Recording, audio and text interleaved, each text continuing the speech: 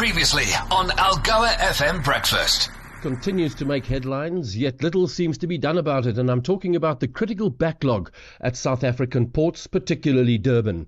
Moneyweb reports this morning that according to Transnet, it will take 7 to 15 weeks to clear the 63 vessels at anchor off the port, meaning many importers will miss the Christmas deadline.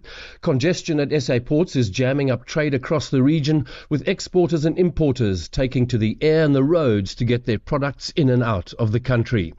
Sasol says Simon Baloyi will take on the role of President and CEO from 1 April 2024.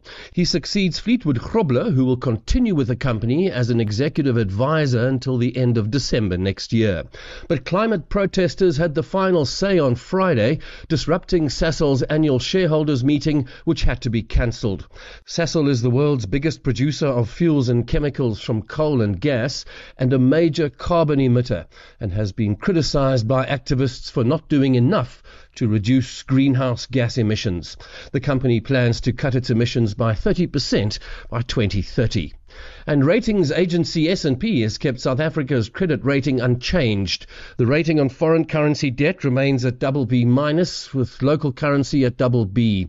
A large public sector wage hike, disappointing tax revenue, and rocketing borrowing costs have hit government finances this year. S&P now expects government debt to increase to 83% of GDP by 2026, from its forecast of 79% earlier.